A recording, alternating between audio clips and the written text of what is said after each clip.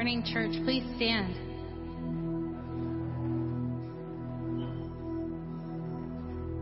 Lord, we thank you this morning for the opportunity that we have day after day to meet you wherever we're at, Lord, and that you are faithful to meet us there. We lift up our songs and we lift up our hands in praise to you this morning. In your name, amen.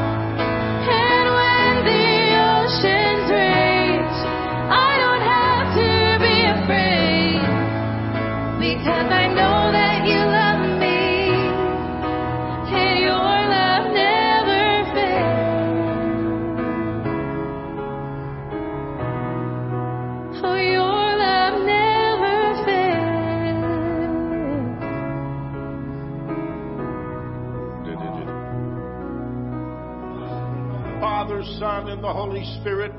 Blessed be his kingdom, now and forever. Amen. Almighty God, to you all hearts are open, all desires known, and from you no secrets are hid. Cleanse the thoughts of our hearts by the inspiration of your Holy Spirit, that we may perfectly love you and worthily magnify your holy name. Through Christ our Lord. Amen. Jesus said, the first commandment is this: Hear, O Israel, the Lord our God, the Lord is one. Love the Lord your God with all your heart, with all your soul, with all your mind, and with all your strength. The second is this: love your neighbor as yourself. There is no other commandment greater than these. As we prepare to celebrate the mystery of Christ's love, let us acknowledge our sins and ask the Lord for pardon and strength.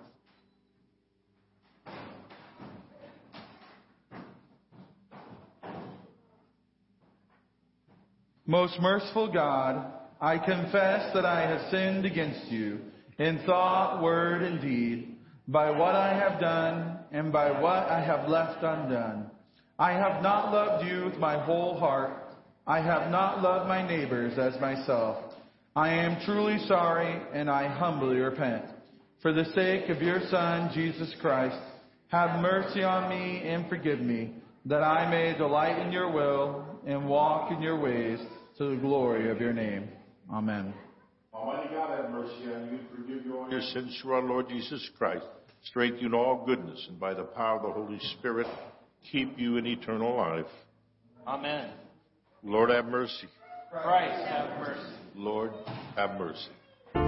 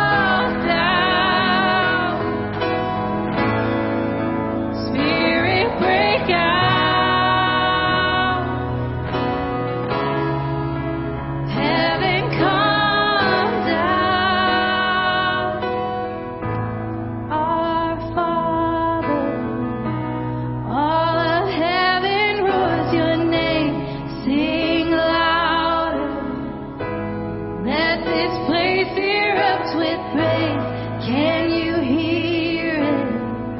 The sound of heaven touching earth. The sound of heaven touching earth. Our Father, all of heaven roars your name. Sing louder. Let this place erupt with praise. Can you hear it? The sound of heaven touching earth. The sound of heaven touching earth. Spirit, break out. Break our walls down. Spirit, break out. Heaven come down. Spirit, break out.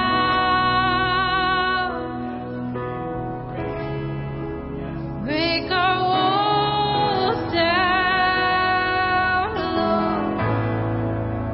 Spirit, break out.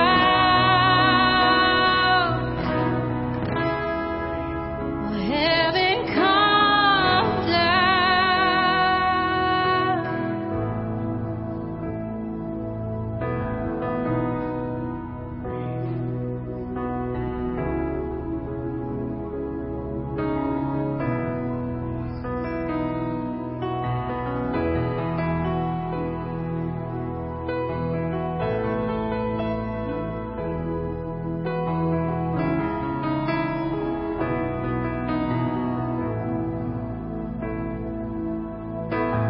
Thousand generations falling down in worship, sing the song of ages to the Lord. And all who've gone before us, and all who will believe, sing the song of ages to the Lord.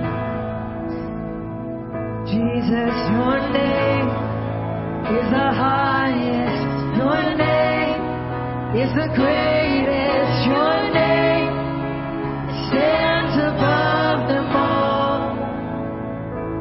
Above all thrones and dominions, all power and possessions. Your name stands above them all. And the angels cry, holy. All creation cries out, holy. You are lifted high, holy.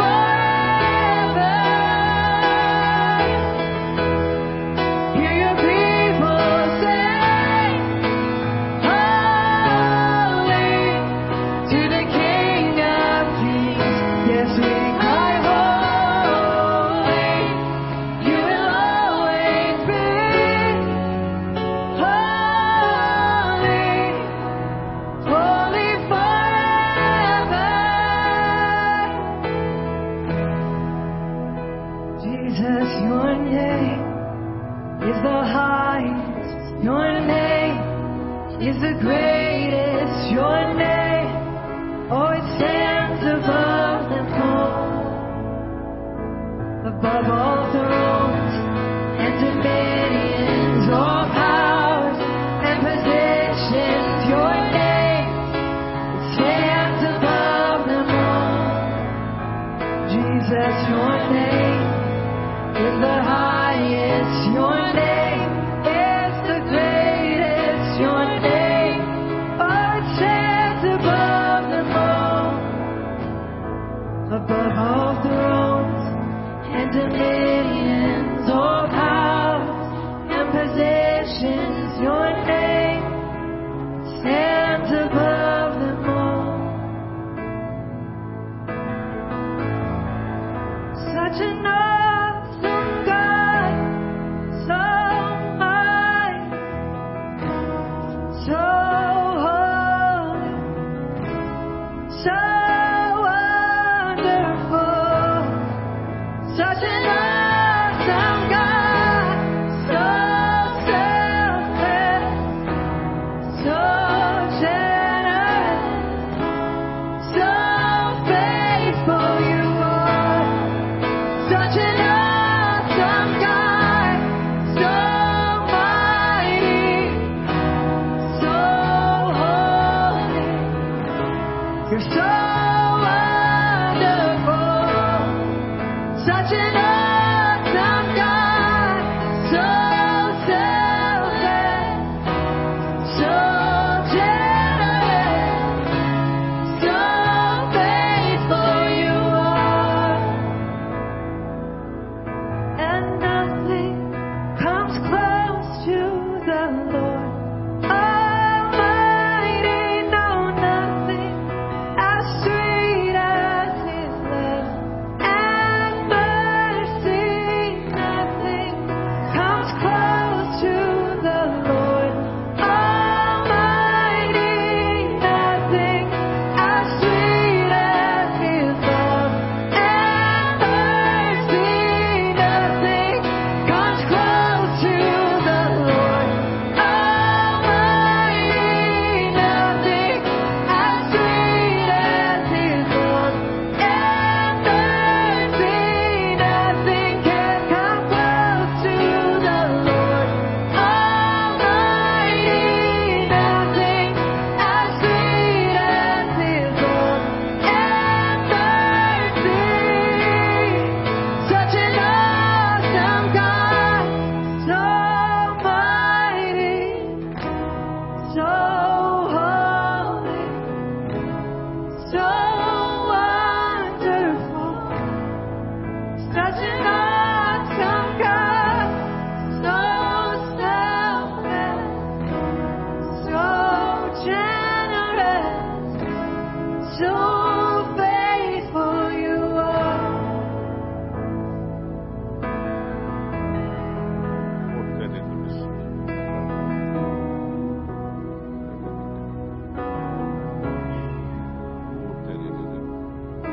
I'll pray for the children before you preach them, okay?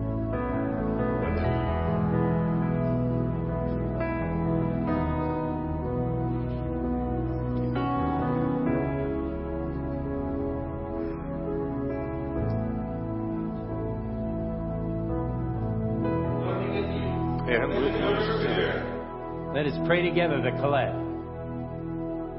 Let us pray. O God, the protector of all who trust in you, without whom nothing is strong, nothing is holy, increase and multiply upon us your mercy, that with you as our ruler and guide, we may so pass through things temporal, that we lose not the things eternal. Through Jesus Christ our Lord, who lives and reigns with you and the Holy Spirit, one God, forever and ever. Amen. Amen. You may be seated. The children would come forward.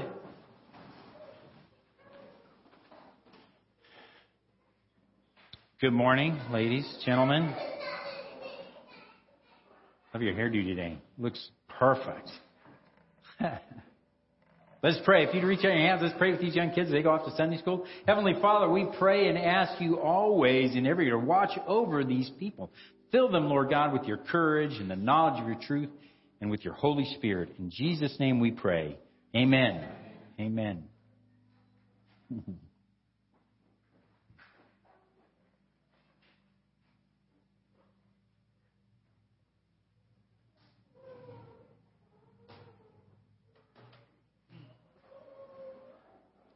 Good morning.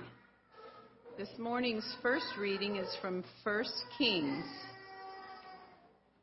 chapter 3, beginning at verse 5.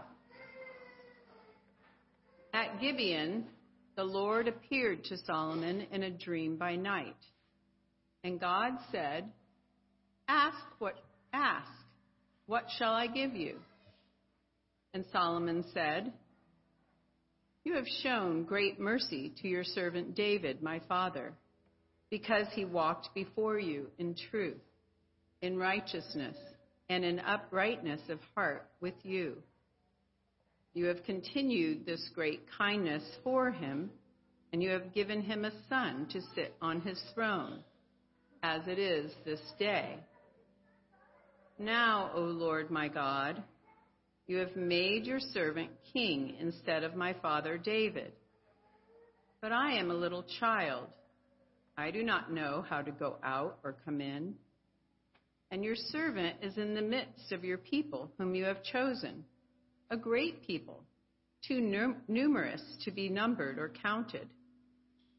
Therefore, give to your servant an understanding heart to judge your people, that I may discern between good and evil. For who is able to judge this great people of yours? The speech pleased the Lord, that Solomon had asked this thing. Then God said to him, Because you have asked this thing, and have not asked for long life for yourself, nor have asked riches for yourself, nor have asked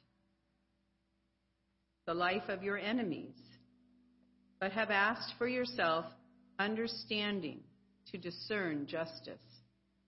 Behold, I have done according to your words.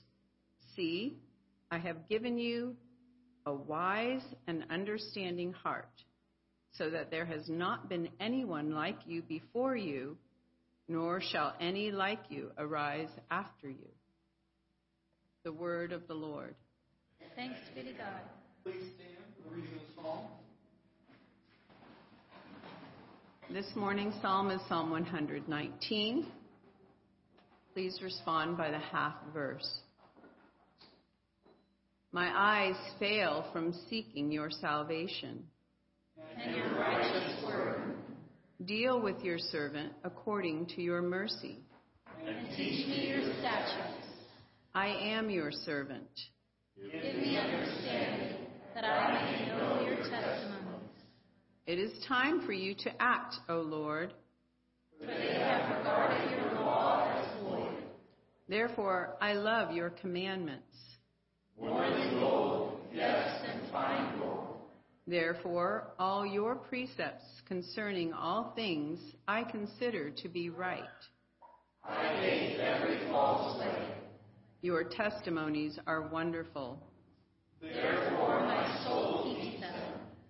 The entrance of your words gives light. It gives understanding to the simple. I opened my mouth and panted. For I long for your commands. Look upon me and be merciful to me. As your custom is toward those who love your name. Direct my steps by your word. And let no iniquity have dominion over me. Redeem me from the oppression of man. That I may keep your precepts.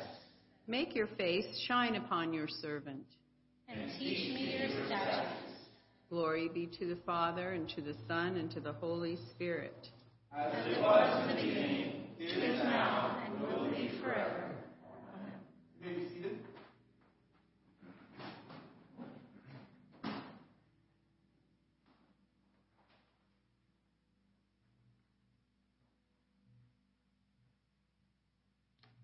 Our second reading this morning comes from Romans chapter 8. Likewise, the Spirit also helps in our weaknesses. For we do not know what we should pray for as we ought, but the Spirit himself makes intercession for us with groanings which cannot be uttered. Now he who searches the hearts knows what the mind of the Spirit is, because he makes intercession for the saints according to the will of God. And we know that all things work together for good to those who love God, to those who are called according to his purpose. For whom he foreknew, he also predestined to be conformed to the image of his Son, that he might be the firstborn among many brethren. Moreover, whom he predestined, these he also called. Whom he called, these he also justified. And whom he justified, these he also glorified. The word of the Lord. Thanks be to God.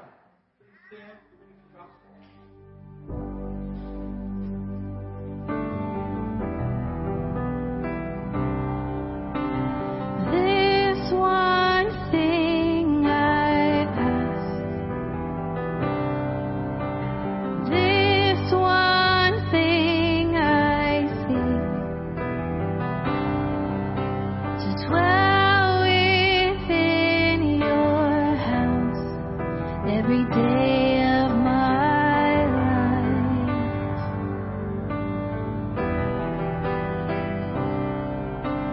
This one thing I ask, this one thing I seek, to gaze upon your beauty in this holy place. The Lord be with you. With your spirit. May the Lord be on our minds, on our lips, and on our hearts as we hear his holy gospel. The holy gospel of our Lord Jesus Christ according to St. Matthew. Glory to you, Lord Jesus Christ. St. Matthew chapter 13, beginning in verse 44. Again, the kingdom of heaven is like treasure hidden in a field, which a man found and hid. And for joy over it, he goes and sells all that he has and buys that field. Again, the kingdom of heaven is like a merchant seeking beautiful pearls, who, when he found one pearl of great price, went and sold all that he had and bought it. Again, the kingdom of heaven is like a dragnet that was cast into the sea and gathered some of every kind, which, when it was full, they drew to shore. And they sat down and gathered the good into vessels, but threw the bad away. So it will be at the end of the age. The angels will come forth, separate the wicked from among the just, and cast them into the furnace of fire. There will be wailing and gnashing of teeth. Jesus said to them, "Have you understood all these things?" They said to him, "Yes, Lord." Then he said to them, "Therefore, every scribe instructed concerning the kingdom of heaven is like a householder who brings out of his treasure things new and old." The gospel of the Lord. Praise be to thee, Lord Christ.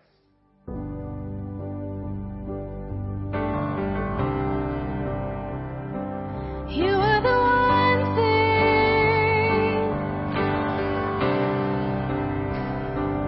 You are the one thing that I need.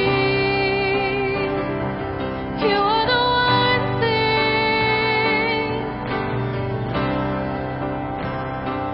You are the one thing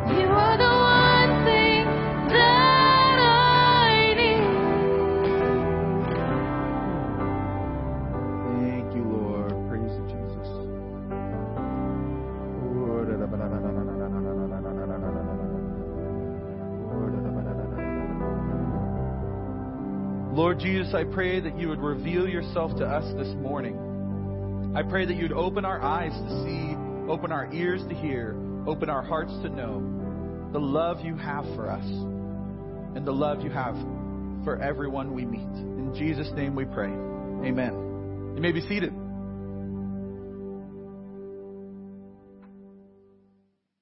So in case you haven't realized, Bishop Bates is not preaching this morning. Unfortunately, he and his wife took ill and had to postpone their trip a little bit, but they will be here tomorrow. So keep them in your prayers, traveling mercies, fullness of health, and we'll enjoy Bishop Bates preaching next week. Today, I get the opportunity to jump in and fill in for him, and I was looking at our series we were doing in Acts, and God said, yeah, I don't want to talk about that today. And I said, okay, yes, sir, aye. And so today we're actually just going to talk about the readings. And I want you to know this whole sermon, actually, God told me it was all about one thing. It was about how much He loves you.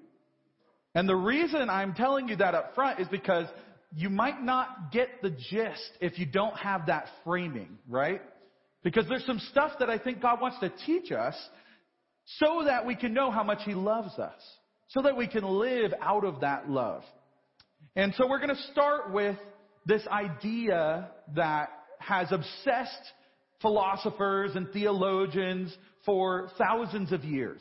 Literally, since there has been religion, since there has been an idea of human life, there has been a question, and that is, what is the good life?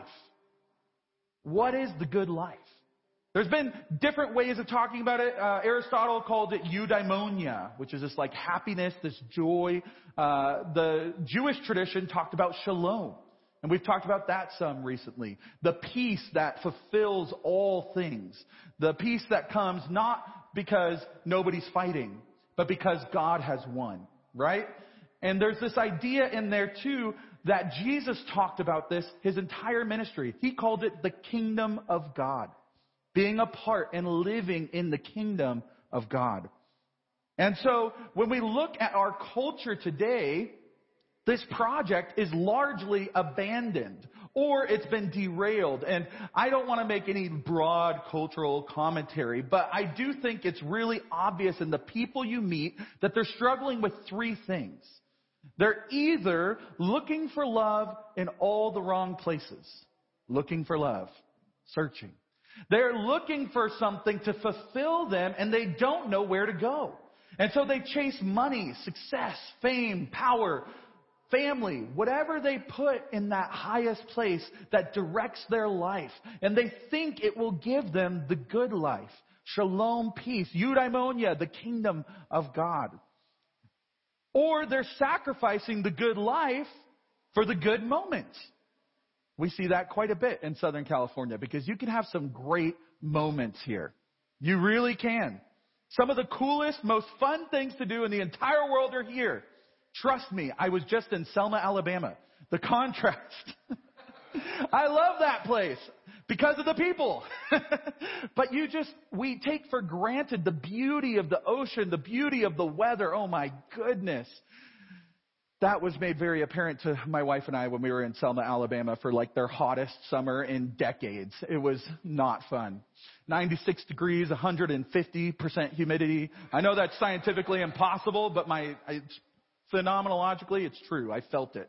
My point is, we have a culture, especially in Southern California, where you fill your life with experiences, with Instagrammable moments, with these things that are going to fill you up. And then you go back to work on Monday morning and you think, gosh, I don't feel so good. I know because I've been there. I've been chasing the moment and sacrificing the good life. And I say that, right? You're substituting the good life for the good moment because those things are good. It's not like substituting the good life for the evil, right? But that second margarita might be the next margarita on the pathway to destruction and emptiness. It could be, right? It doesn't make the margarita bad. It means we have to know where God is leading us and what that means, right? So either way, these are two very present problems in our culture. People are looking for love in all the wrong places. They're going after other religions, other gods, other things. And then they're sacrificing what they know is the good life for their immediate gratification or pleasure. Lastly, I think there's almost a spirit in our culture of cynicism where people are opting out of the search altogether. I'm just going to do what I'm going to do because there's no such thing as the good life. There's only what we have, and you just make the best of it. And they find their ways of medicating that emptiness, or they find their ways of going through their life minimizing suffering or minimizing pain or minimizing whatever, but they're never looking for the true path, the true goodness that is offered to them. Now, what is our answer to this dilemma? I think the first passage we read this morning in the Old Testament gives us some clues as to what it means to find the kingdom of God, the good life. And I'm just going to summarize it because there's a lot in there and we're going to keep going here. Basically, you have Solomon, and just imagine, you've got King David, the best of all the kings of Israel forever. And he dies, and Solomon's going to be king. There's a lot of drama in between that we're skipping. But imagine you're the guy about to be crowned king right after King David. The one that we still talk about how great he is. And he's feeling a little anxious. But then, like all great fairy tales and folklores, a genie comes to him in the middle of the night and offers him one wish. That's kind of what it reads like, right? And then God showed up and said, "What do you want?" You get one wish. And he says to him, "God, I'm just a child. I want wisdom, understanding. I want to know how to discern what is good and what is evil. I want to know how to govern your people." And God goes, "We have a winner." Imagine if he had asked for something else. There was a test implicit in this. Just like all great genie stories, if your wish is wrong, your life falls apart. In fact, every genie story has that in it. And why is that? Because there's something true. What you desire reveals your heart. Over time, when you seek after these other gods, like I was saying, when you run after money, success, fame, power, whatever it is, recognition, influence, then your heart gets turned and your desires get twisted. But what Solomon revealed in his heart was a true desire to know what is good and what is evil, to govern the people of God. He wanted wisdom. He wanted truth. He wanted to know how to achieve the good life as a king. Let's talk a little bit more about what's going on here. I want to break down these three things that he kind of talks about, or these two things. So it's wisdom or an understanding mind, but to do what? Well, first of all, it's to discern good and evil. And second of all, it's to govern your people. Now, there's a way of talking about a human that is extremely true. I can see it in my own life. That basically we are a diversification or a conglomeration. We're an abundance of desires, needs, and warring personalities inside of ourselves. You know that, right? There's somebody in you who is pointing in the opposite direction from the other guy. Paul talks about this. I have a war in my flesh. How do I help myself to do the things I know are right and not the things that are evil?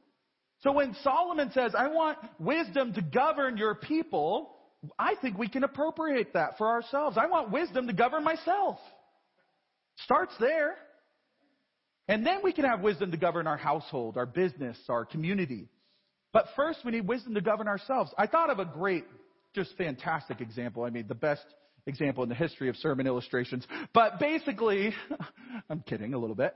I was thinking the other day about that moment when I put my kids to bed and everything is quiet in the house. Haley is feeding the baby, and I walk over and I look at the kitchen and I look at my back porch. And I have two options here. I've got the part of me that wants to serve my wife and love her well. And then I've got the part of me that has an old-fashioned already made and a beautiful chair on my patio and a nice book. that would love to just go and sit down and read my book and drink my old-fashioned. You know what? She'll clean it up later. And what is the question here? Well, I need some wisdom. All of the men here know it's a trap. No, I'm just kidding.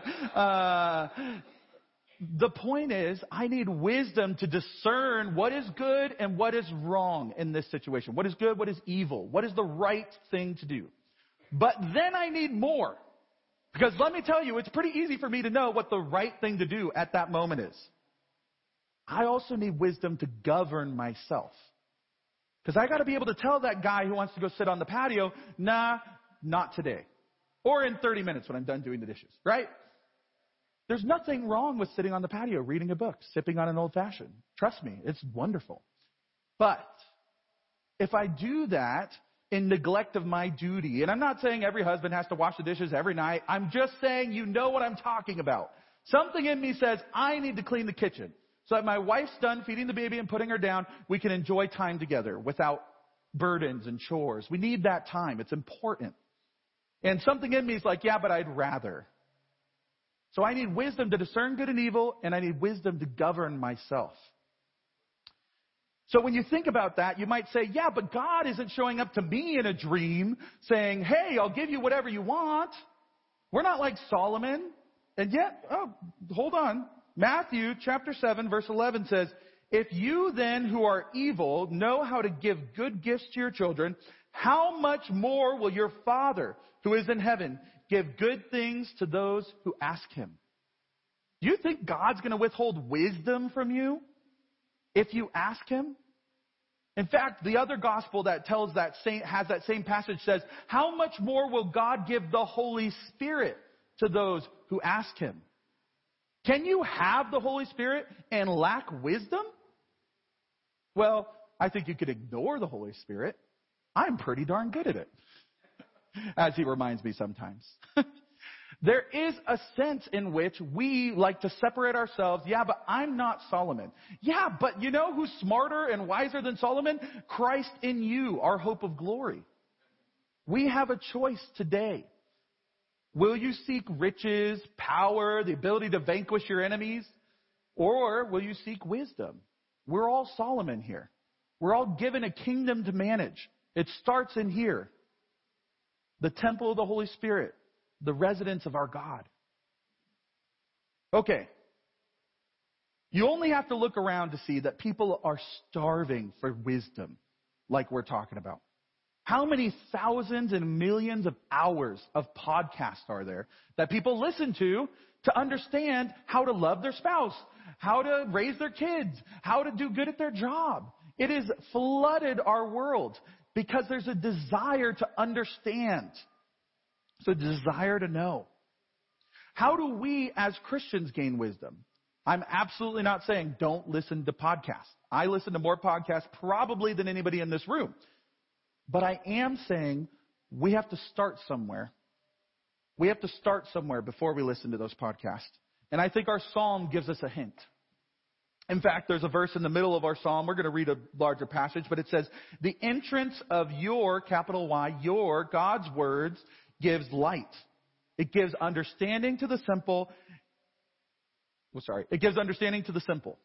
I don't know about you, but simple, if you didn't know, in this context means it gives understanding to the dumb. It gives understanding to the idiots. It gives understanding to the people who don't understand. That's me. All the time. So where do I start? I think we have to start with the Word of God. And so let's look at what the psalmist is talking about here. In Psalm 119, beginning in verse 123, he says, my eyes fail from seeking your salvation and your righteous word. Deal with your servant according to your mercy and teach me your statutes. I am your servant. Give me understanding that I may know your testimonies.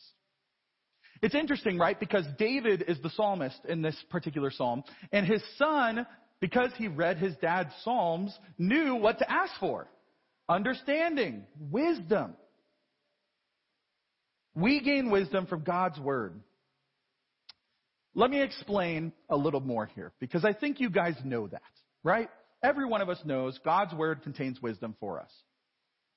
Here's an example of what that might look like, and maybe what we think of when we think of that. My kids love the show called Bible Man.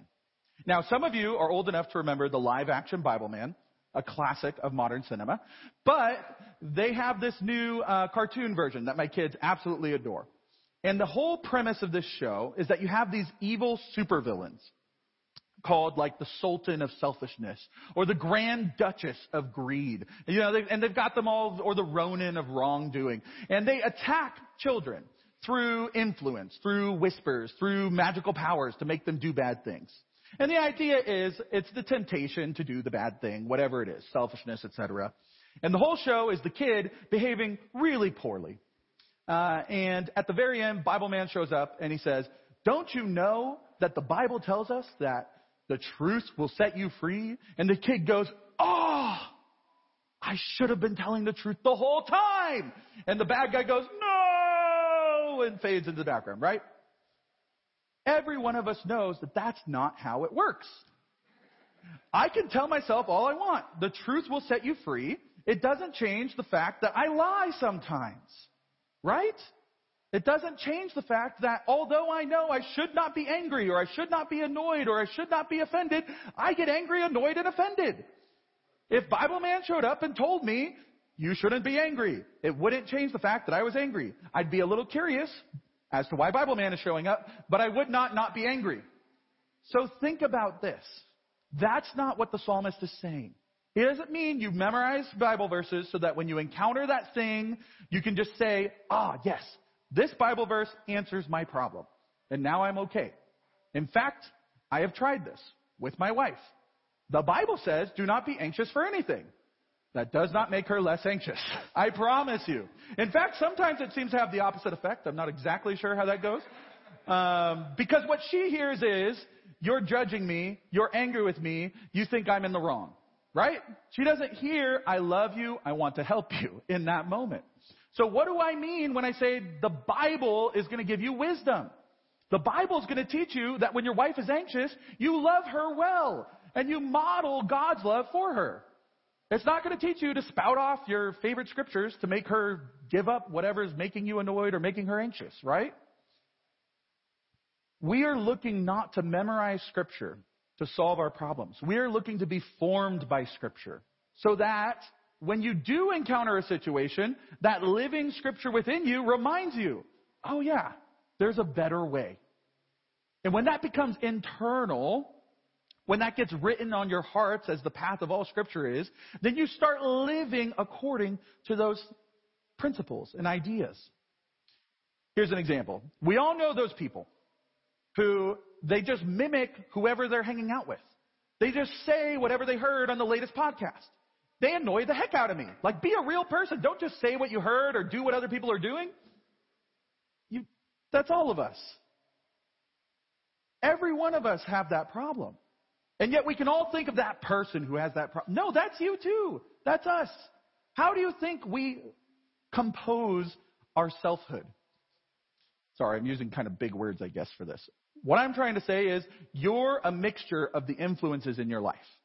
And if you listen to a bunch of stupid people, you will be stupid. The hope is if you listen to a bunch of Holy Spirit-filled, wise people, it will make you wise. In fact, that's in Proverbs, which is our book of wisdom. It says bad company corrupts good morals. It's just the way God designed the world. That you would be in relationship with Him, be influenced by Him, and be influenced by His body on earth, the church, to be who He's made you to be. We are all the people who are products of what we eat. Intellectually, spiritually, emotionally, whatever you consume, it shapes you. Now, of course, that doesn't mean that if you watch Nacho Libre like 10 times in a row, you're going to all of a sudden be goofy and idiotic. I'm not saying that, right? I am saying that there is something we have a responsibility to do, which is to make sure that our voice, our internal dialogue, is shaped by the Word of God. Then we can approach the world with freedom. Then we can approach the world knowing what is true and what is false, discerning good and evil, and being able to govern yourself. So when I talk about what Scripture is supposed to do, it's supposed to shape us in wisdom. And then we can say with the psalmist, therefore I love your commandments more than gold. Yes, than fine gold. Therefore all your precepts concerning all things I consider to be right. I hate every false way. Your testimonies are wonderful. Therefore my soul keeps them. The entrance of your words gives light. It gives understanding to the simple. I opened my mouth and I panted, for I longed for your commandments. If you need an example of how this works, look at your children who get raised in the faith.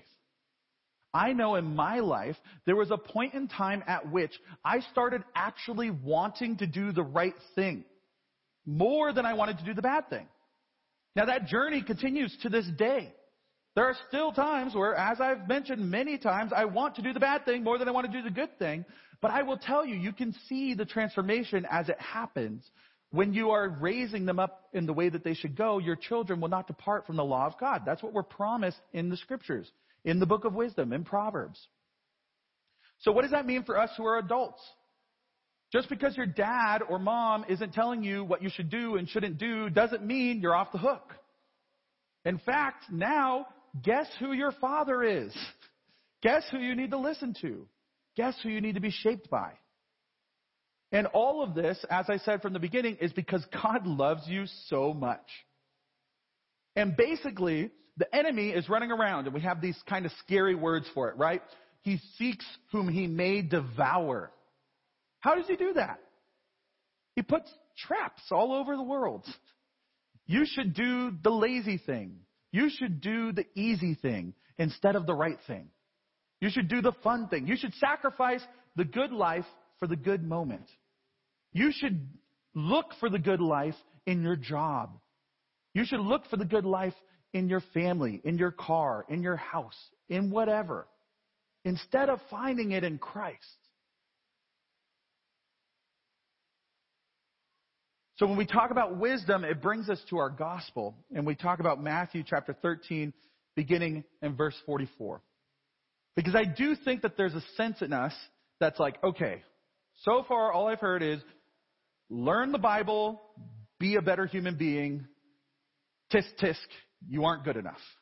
I don't know about you, but that's how I was feeling while I was writing it. I was like, dag nabbit, I can think of 10 times this week that I haven't listened to what I'm trying to say in this passage.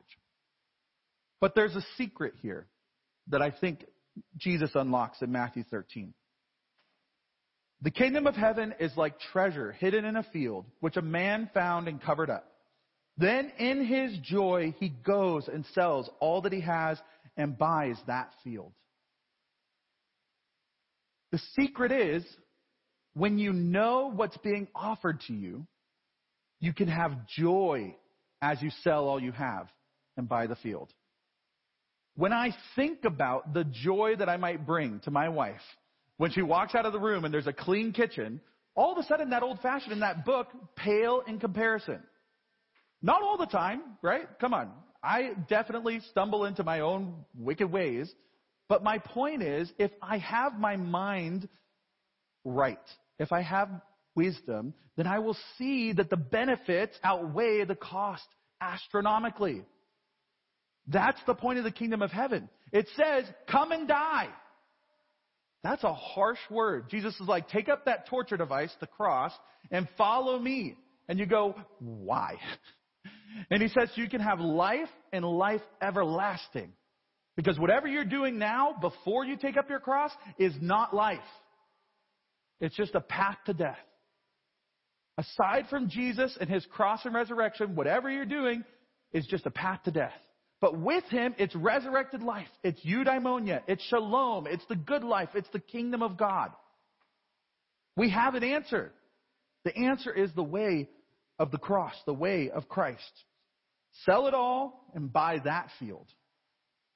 And then he continues, again, the kingdom of heaven is like a merchant in search of fine pearls, who, on finding one pearl of great value, went and sold all he had and bought it. My question today for all of you is, are you so busy that you forget to look for the pearl? The merchant has to be looking in order to find it. In fact, the guy who found the treasure, you know what he had to do? He had to dig. And guess what? He probably didn't find it the first time. He probably had to dig multiple times. He had to look for the treasure.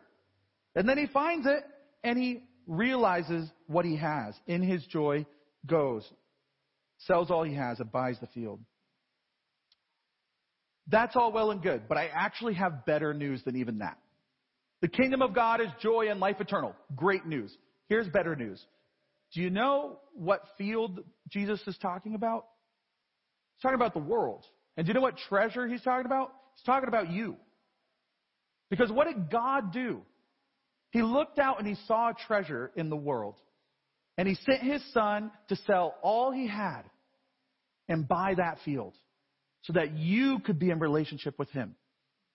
So everything I've said so far has focused a lot on how you can participate in what he is already doing in you. You're not alone. In fact, God has sold everything that he could have you. You are bought with a price. You are precious in his sight, just as you are. And like I said at the beginning, this whole sermon is actually about how much God loves you. And so when Jesus says something like, seek first the kingdom of God, which is the fundamental principle of wisdom, seek him first, put him in the highest place, he does that because he's put you at such a place of value that he would give his entire life and die on a cross for you. That he could spend eternity with you. That's wisdom. Seems foolishness to us, but it is wisdom. Because the core of everything is that he loves you and he's inviting you to love him. Amen? Amen.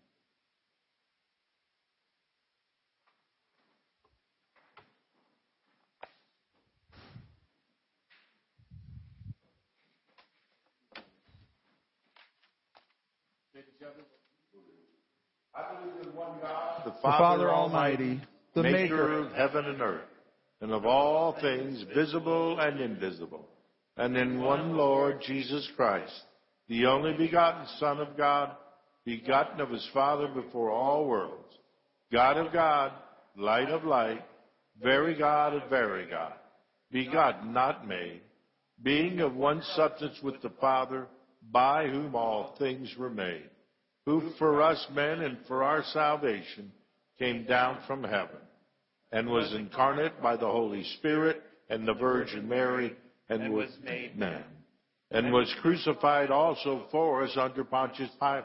He suffered and was buried, and the third day he rose again, according to the Scriptures, and ascended into heaven, and is seated on the right hand of the Father. And he shall come again with glory, to judge the living and the dead, whose kingdom shall have no end. And I believe in the Holy Spirit, the Lord and giver of life, who proceeds from the Father, who with the Father and the Son together is worshipped and glorified, who has spoken to the prophets. And I believe in one holy, Catholic, and Apostolic Church. I acknowledge one baptism for the remission of sins, and I look for the resurrection of the dead and the life of the world to come. Amen. Brothers and sisters, God the Holy Spirit is constantly interceding for us. Therefore, let us join in with him for our needs and for those of the whole world. That the church will be zealous in furthering the kingdom of God. Lord, in your mercy, that the patriarch, bishops, and all clergy will live lives holy and pleasing to the Lord. Lord, in your mercy, that legislators will enact laws that are just for all their people, especially the poor and the marginalized. Lord, in your mercy, that governments will recognize the image of God in every human life. Lord, in your mercy, that we will recognize the temporal and spiritual needs of our brothers and sisters and respond to them with generous hearts. Lord, in your mercy, that we, like Solomon, will have the wisdom to discern between good and evil. Lord, in your mercy, that we will be a thankful people, grateful for the privilege of being citizens of God's kingdom through the saving work of Jesus. Lord, in your mercy. Father, we know that you work all things together for good to those who love you and are called according to your purpose. Hear our prayer and give us the grace to trust you in all the circumstances of life. We ask this through Christ our Lord. Amen. Peace of the Lord be always with you. And with your spirit. Turn and greet your neighbor with peace.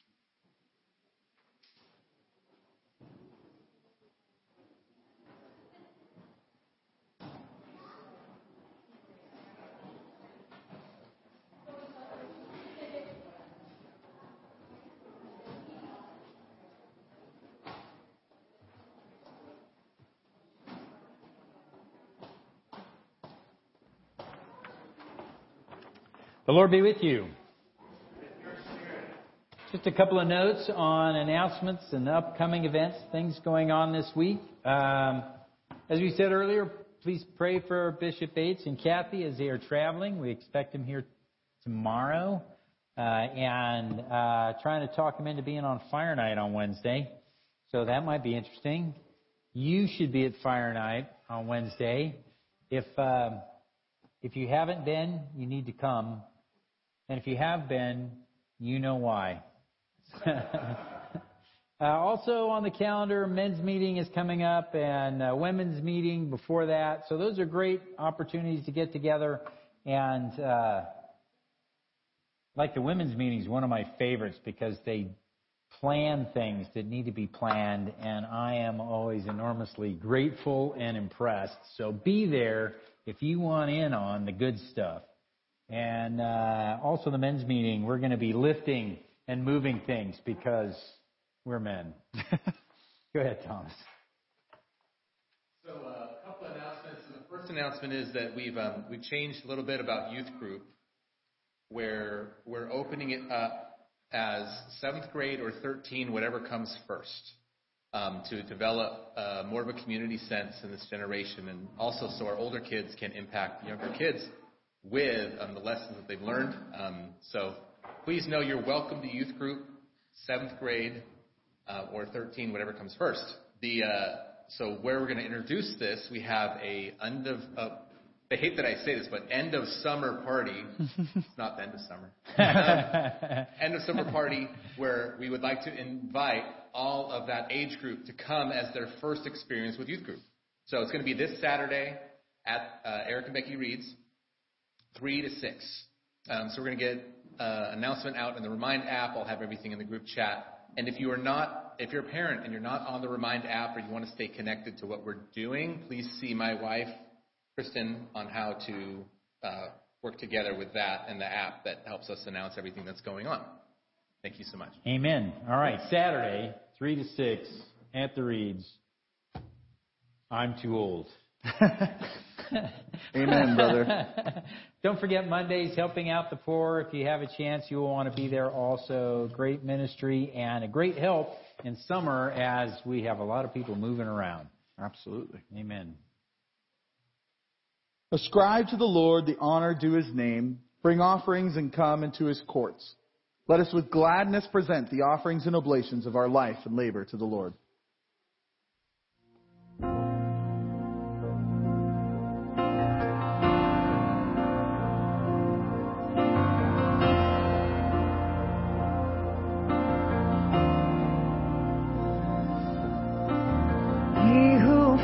The star, he who filled the sea, he who weaved my heart, God of the living,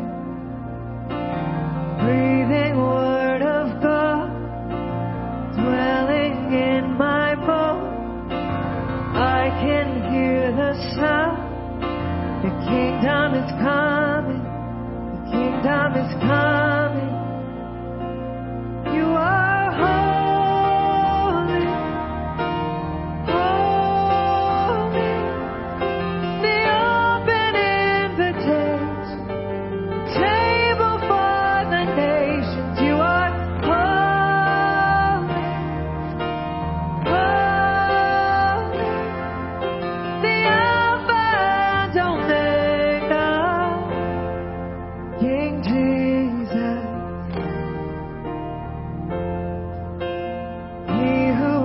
The stars, he who filled the sea, he who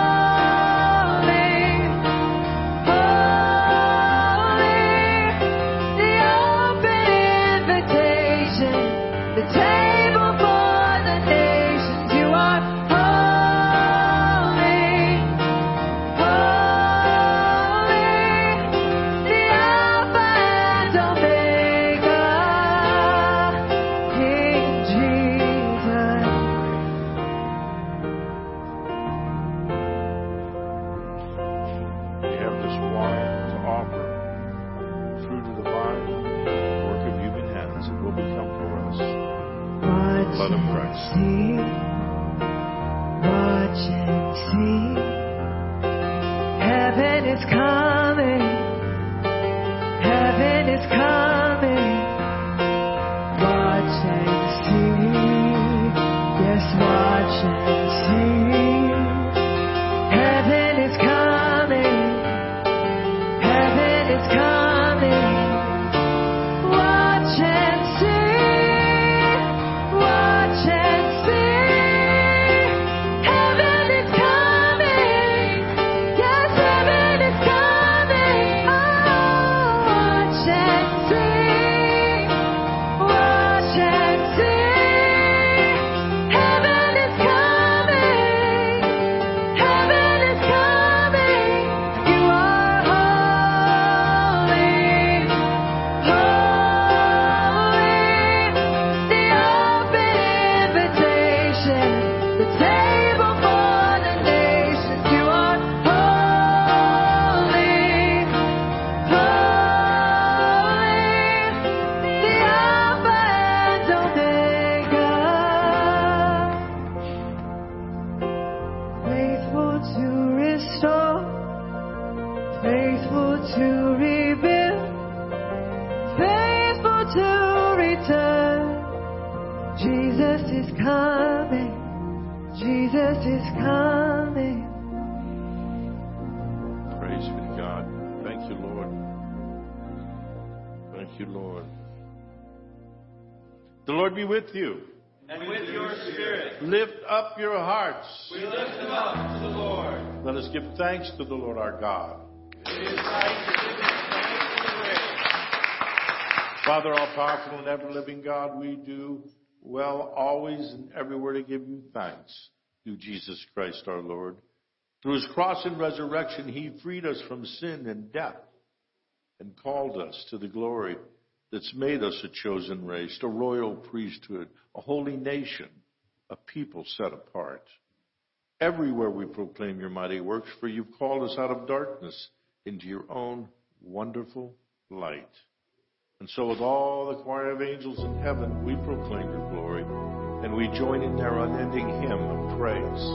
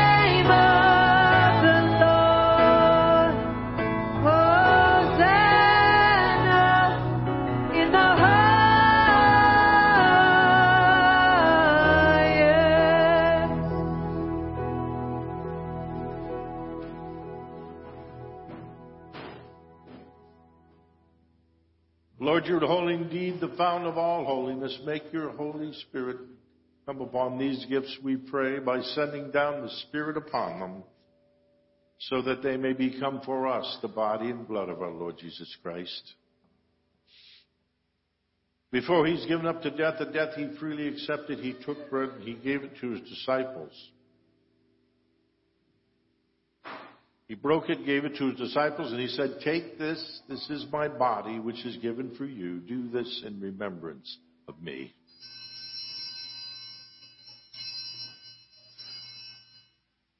When supper was ended, he took the cup, and again he gave thanks and praise.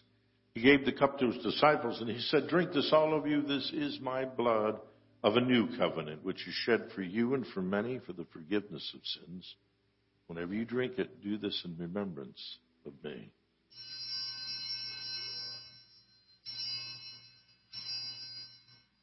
Let us proclaim this mystery of faith. Christ has died, Christ is risen, and Christ will come again. In memory of his death and resurrection, we offer you, Father, this life-giving bread and the saving cup.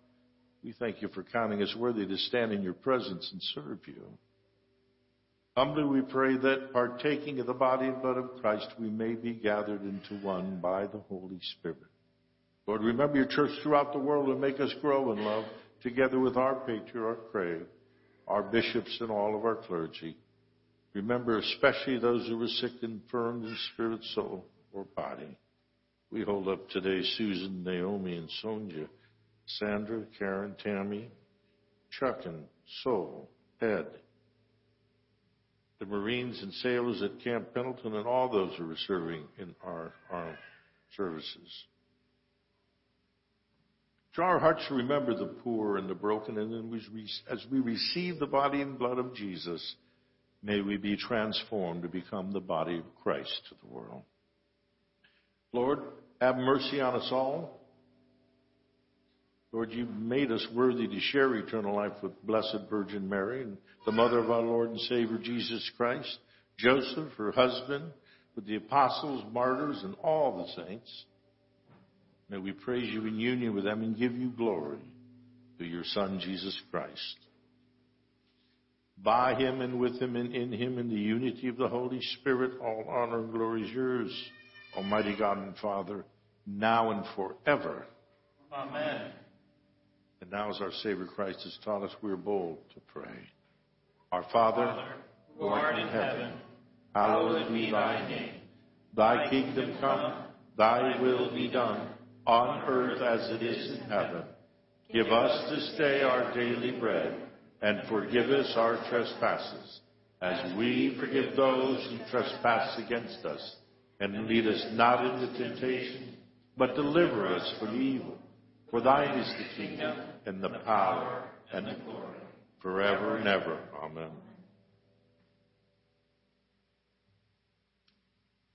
Behold the Lamb of God. Behold him who takes away the sins of the world. Blessed are those who are called to the supper of the Lamb. Lord, I am not worthy that you should enter under my roof, but only say the word, and my soul shall be healed. Lamb of God, you take away the sins of the world. Have mercy on us. Lamb of God, you take away the sins of the world. Have mercy on us. Lamb of God, you take away the sins of the world. Grant us peace. The gifts of God for the people of God. Take them in remembrance that Christ died for you, and feed on them in your heart with thanksgiving.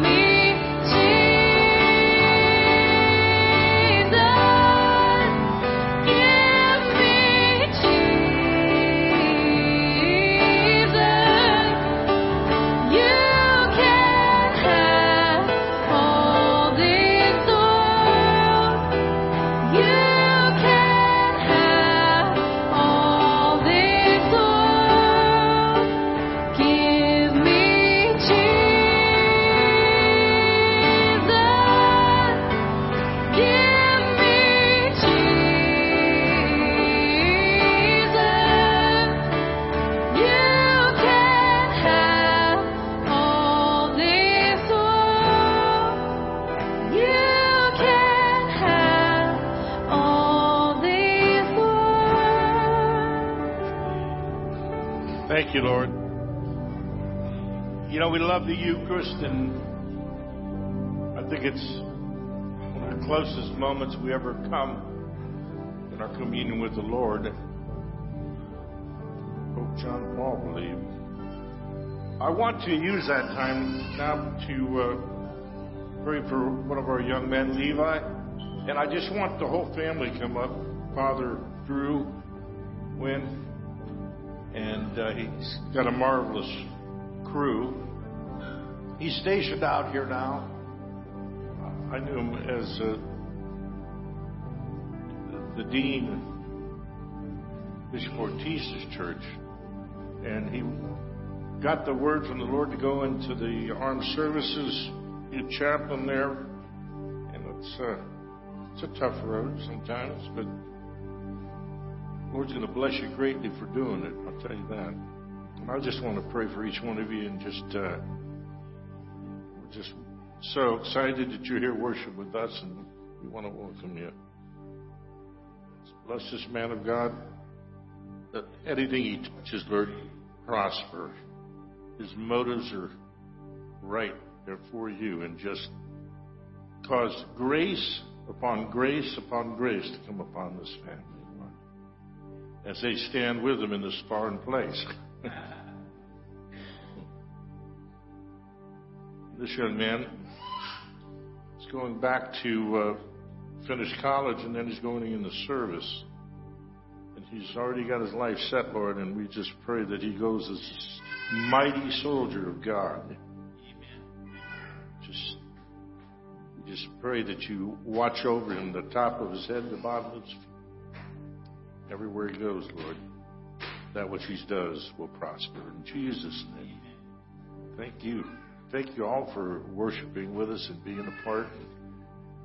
I got to remember to pray more, cover your ministry. All these guys that work.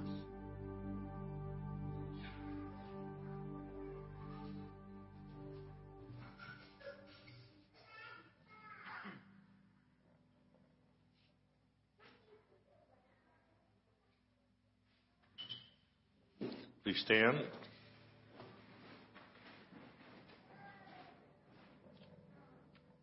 We had a few babies born this week. One in particular. Where's our drummer?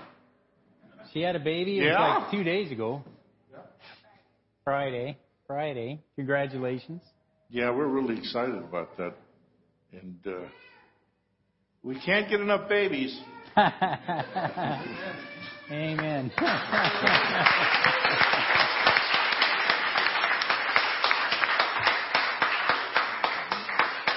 We love babies. We love children. And we're all children of the Lord.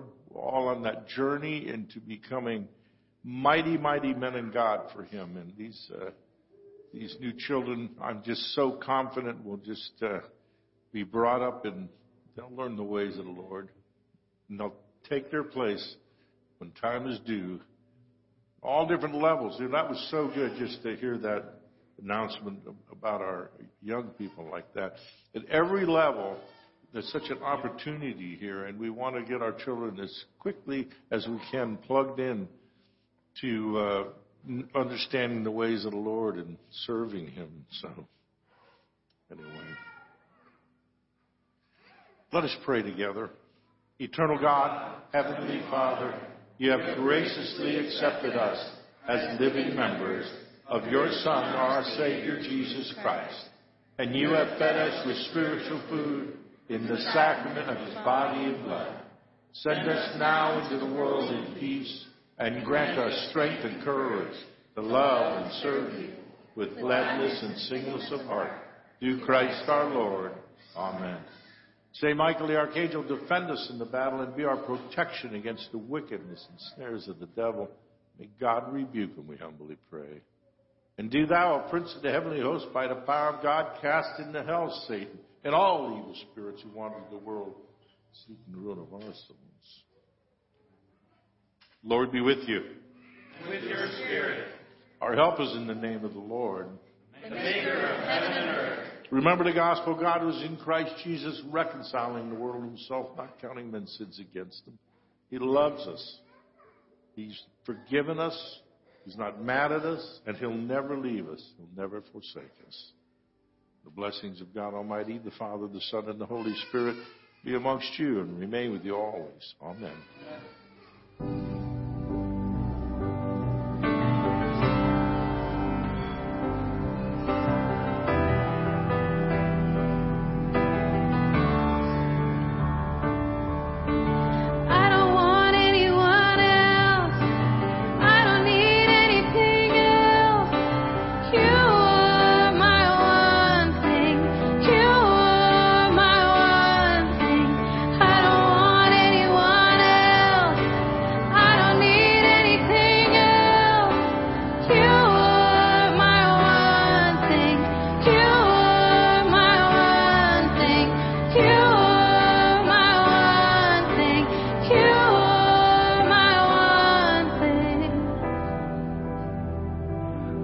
Let us go forth into the world rejoicing in the power of the Holy Spirit.